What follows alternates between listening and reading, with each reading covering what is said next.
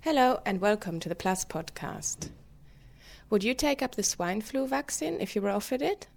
Or do you think that the bother and the risk of possible side effects outweigh the benefits? It's a question that seems to divide the nation, as Rachel Thomas found out on the streets of Cambridge. Do you know if you're in one of the target groups for the swine flu vaccine? I don't think I am, actually. And do you wish you were in one of the target groups for the vaccine? Not really. I think, to be fair, all I've heard is it's just like a cold. Yeah. And if it's a cold, well, it's a cold. And so what's been the best source of information for you? Like, what have you found most useful in kind of deciding whether it's worth getting the vaccine? Not a lot, really. I mean, you hear all about the news and things like people dying and so on. But I think they're all just extreme cases. Yeah. I think, to be fair, it's just going to be a cold. I am in one of the target groups. I've got asthma, and I haven't decided whether I want to get it done yet or not, so I'm kind of not making the appointment just yet. Has there been any information that's kind of helped you make the decision so far, or? Not really. It's all a bit confusing, actually, at the minute. And have you felt, is it the media coverage that's been confusing, or are you finding the kind of government advice? All of it, because you've got also the nurses in the hospitals that have also got different views on it as well. So it's all kind of contradicting itself. So can you tell me, are you in one of the target groups for the swine flu vaccination? Yes, I am. And can you tell me which target group that is? And that's the NHS Frontline. And do you think that you'll take up the vaccine? Yes, I have already, actually. Right. And what made you make the decision? What information was it that made you make the decision to take the vaccine? I think it's a combination of past experience that I've had flu vaccines in the past and haven't really suffered ill effects. The information probably that was the most convincing was that the main ingredients around the vaccine are the same from year to year, and the only thing that's different about this swine flu vaccine is the flu virus itself. So there's quite a wide range of opinions here, both in terms of the dangers and benefits of vaccination, and in terms of the quality of the information we're given to make up our minds. But what rarely gets discussed in the media and in government information is exactly what kind of work goes into planning a vaccination program and making sure that a vaccine is safe. We spoke to Paddy Farrington, a professor of statistics at the Open University and a vaccination expert. We first asked him what kind of things can go wrong if a vaccination strategy isn't carefully planned. He gave us an example involving the famous, or maybe rather infamous, MMR vaccine. For instance, before MMR was introduced, there was the vaccination program for rubella was targeted at adolescent girls aged 12 to 14 years old in order to specifically protect them against their babies against congenital rubella syndrome. Now, the plan was to replace this sort of targeted and limited vaccination program by a mass vaccination program of young children at the age of 15 months. And the purpose of this was to try and extend the coverage, but also put 3 vaccines into one, and therefore boost the coverage of other antigens, particularly measles. But the danger in a thing like that is that if you don't reach enough of the population, you can change the dynamics of the infection in such a way that cause more harm than when you didn't have it. So if you vaccinate a proportion of the population, one of the implications of that will be to increase the average age at which people get infections. Now, for rubella, the age at which you want to avoid infections most is early adulthood. And so there's a danger if you vaccinate only partially against rubella that you're going to actually increase the proportion of infections happening in women who might be of childbearing age, which is the group that you want to protect. And so you really need to make sure that you reach a high vaccination coverage in order for this phenomenon not to happen. For some years, what was done was to vaccinate with MMR at 15 months, but keep the rubella adolescent girls program going until it was clear that it was no longer needed, and then it was stopped. To understand the potential impact of a vaccination strategy, epidemiologists use mathematical models. These models essentially all look the same, no matter what disease you're dealing with. They divide the population up into several classes, for example, a class of susceptible people, a class of infected people, and a class of recovered people. And the rate at which people pass from one class into the other is governed by mathematical rules. The precise nature of these rules, the parameters that govern them, depend on the characteristics of the disease in question. And the information that determines the values of these parameters is not so much of a medical nature than of a social one. Well, you need to know something about how the infection is transmitted. So that's done using assumptions about the contact structure. That's the rate at which people contact other people. And the key determinant here is age group, largely because that's a sort of variable that somehow is closely related to a variation in important contact patterns, such as home contacts, school contacts, university contacts. All of these are governed largely by age. So age is an important factor, and you need to be able to somehow to model or to represent the variation in contact rates between different age groups at different ages. Now, it's not easy to do that because we don't have direct information on that. And so you need to deduce that indirectly. And the kind of data you use, or typically used in these circumstances, is what we call serological data. And that's data on the prevalence of prior infection obtained from blood samples.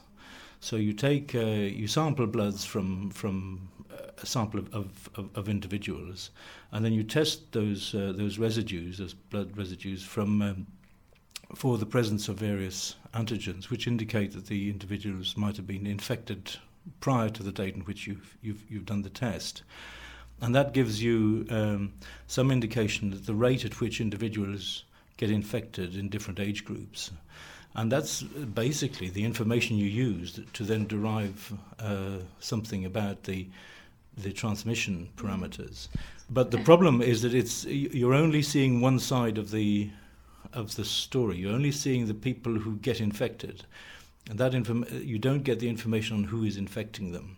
So there remains a sort of fundamental indeterminacy in this, and it's necessary to do sensitivity analysis, to try out various assumptions about who makes contact with whom, all of which are consistent with what you observe, but can have different implications. So, that remains a sort of an important issue in research into the mathematical and statistical analysis of infectious diseases, is how to determine these contact structures.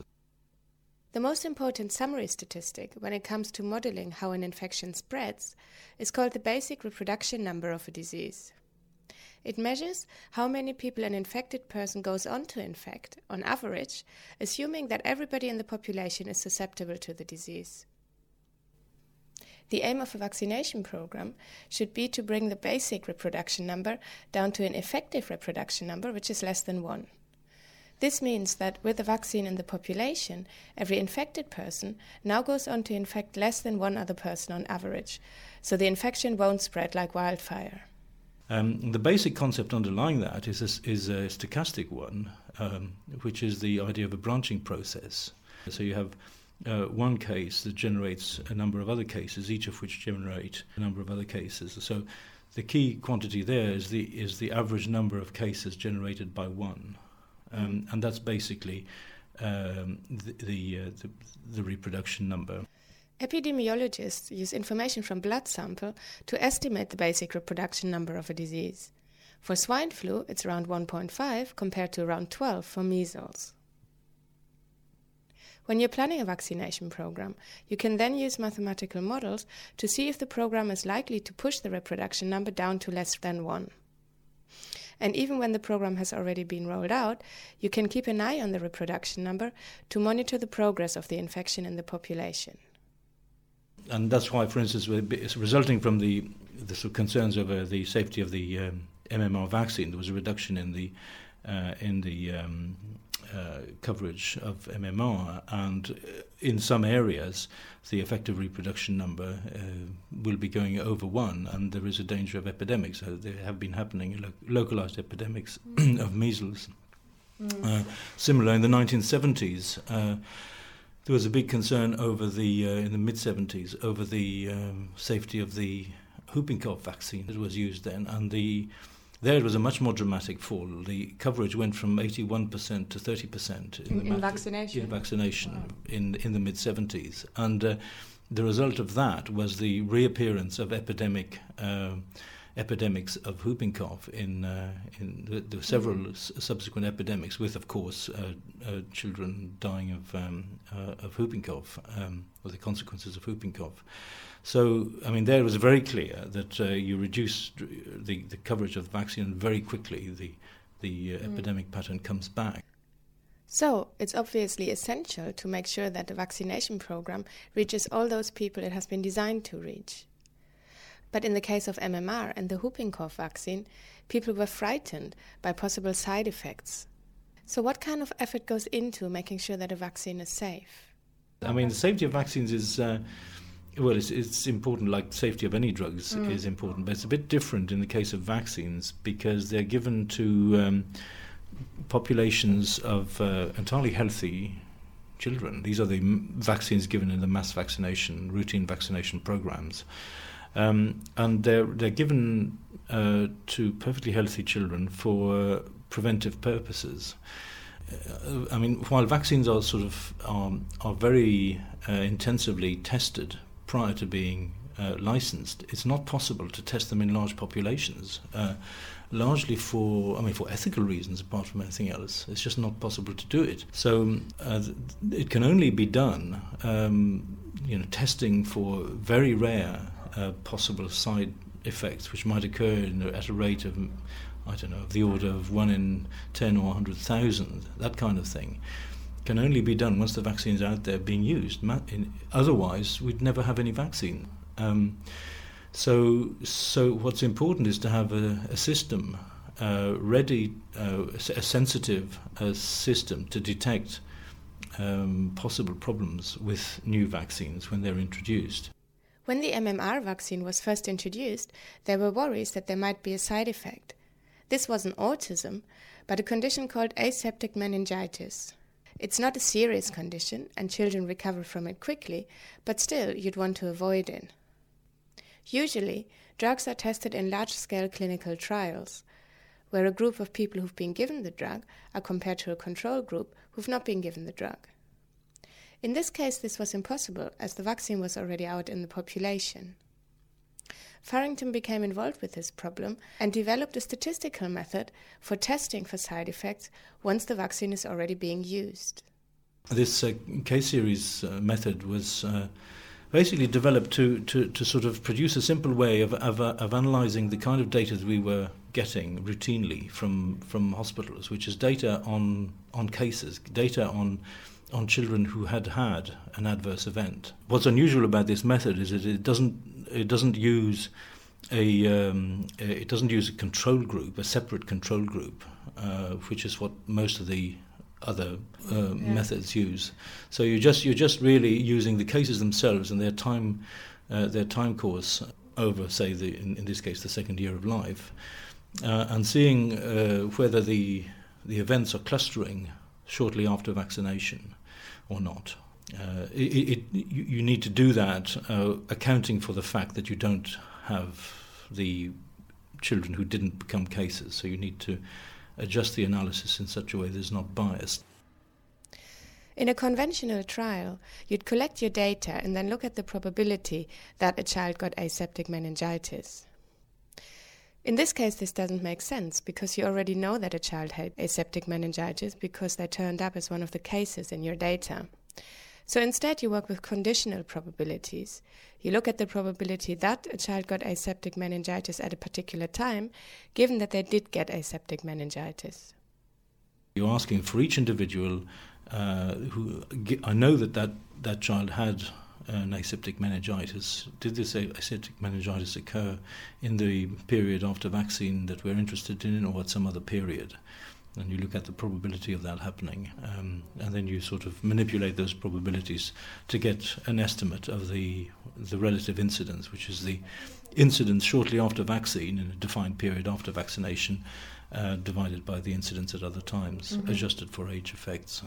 One of the advantages of doing it, if you can do it, and you can't always because there are assumptions you need to verify, is that because the analysis is within individuals, you can control for any factors that don't vary within individuals. So that adjusts, for instance, for the socioeconomic status of the child, which can be important in that it can confound traditional analyses, in that, I don't know, for instance, children from poorer backgrounds might be more prone to these conditions, but might be more or less prone to being vaccinated than other children. So that might introduce bias.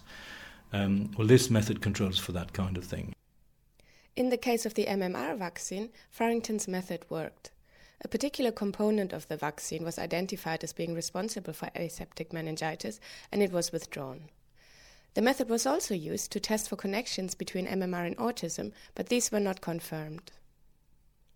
So while it's impossible to be 100% sure that a vaccine, or anything else for that matter, is completely safe, statistical methods like those developed by Farrington and other statisticians at least keep the uncertainty down to an acceptable minimum. Farrington's method is retrospective, so in case of swine flu, we'll have to wait a few months until it can be used. And while for the MMR vaccine there was plenty of time to run mathematical models and test for the impacts of the vaccine on the population, in the case of swine flu, the government had to act quickly. There simply wasn't the time to use extensive mathematical modelling. So on the whole, what does Farrington think about how the government reacted to the swine flu outbreak? I think the government's response has been perfectly reasonable. I think at the beginning of the outbreak it was not at all clear what we were presented with. There was a sort of quite a high apparent mortality ratio in Mexico, and there are memories of past outbreaks of flu which have killed a lot of people. So there is a concern. There's a constant concern. This is the time. So I think they acted with a degree of caution. Which now it's turned out it's a lot milder than had been thought previously. I think it's perfectly reasonable to introduce this targeted vaccination program. I think that's the rational way to approach it. And there will be surveillance of the vaccine to identify any possible problems. It's unlikely that there will be, but I think, one thing to say generally is it does seem to be, probably ever since the BSE problem, and particularly as, thinking also the autism and MMR crisis, there's a lot of sort of questioning of vaccination policy in the British public, and it's important to have good surveillance systems and robust statistical methods to be able to find problems quickly, or to be able to accumulate evidence that vaccines are safe. And it is important to do that and to try and dispel these fears, which are sometimes, in my view, quite irrational, about conspiratorial views about vaccines, most of which are, well, all of which are, I think, unfounded. And that's it for this episode of the PLUS podcast. There's an article to go with this podcast, which you can find on the PLUS website at plus.maths.org, entering vaccination into the search facility. My name is Marianne Freiberger. Thanks for listening, and bye-bye.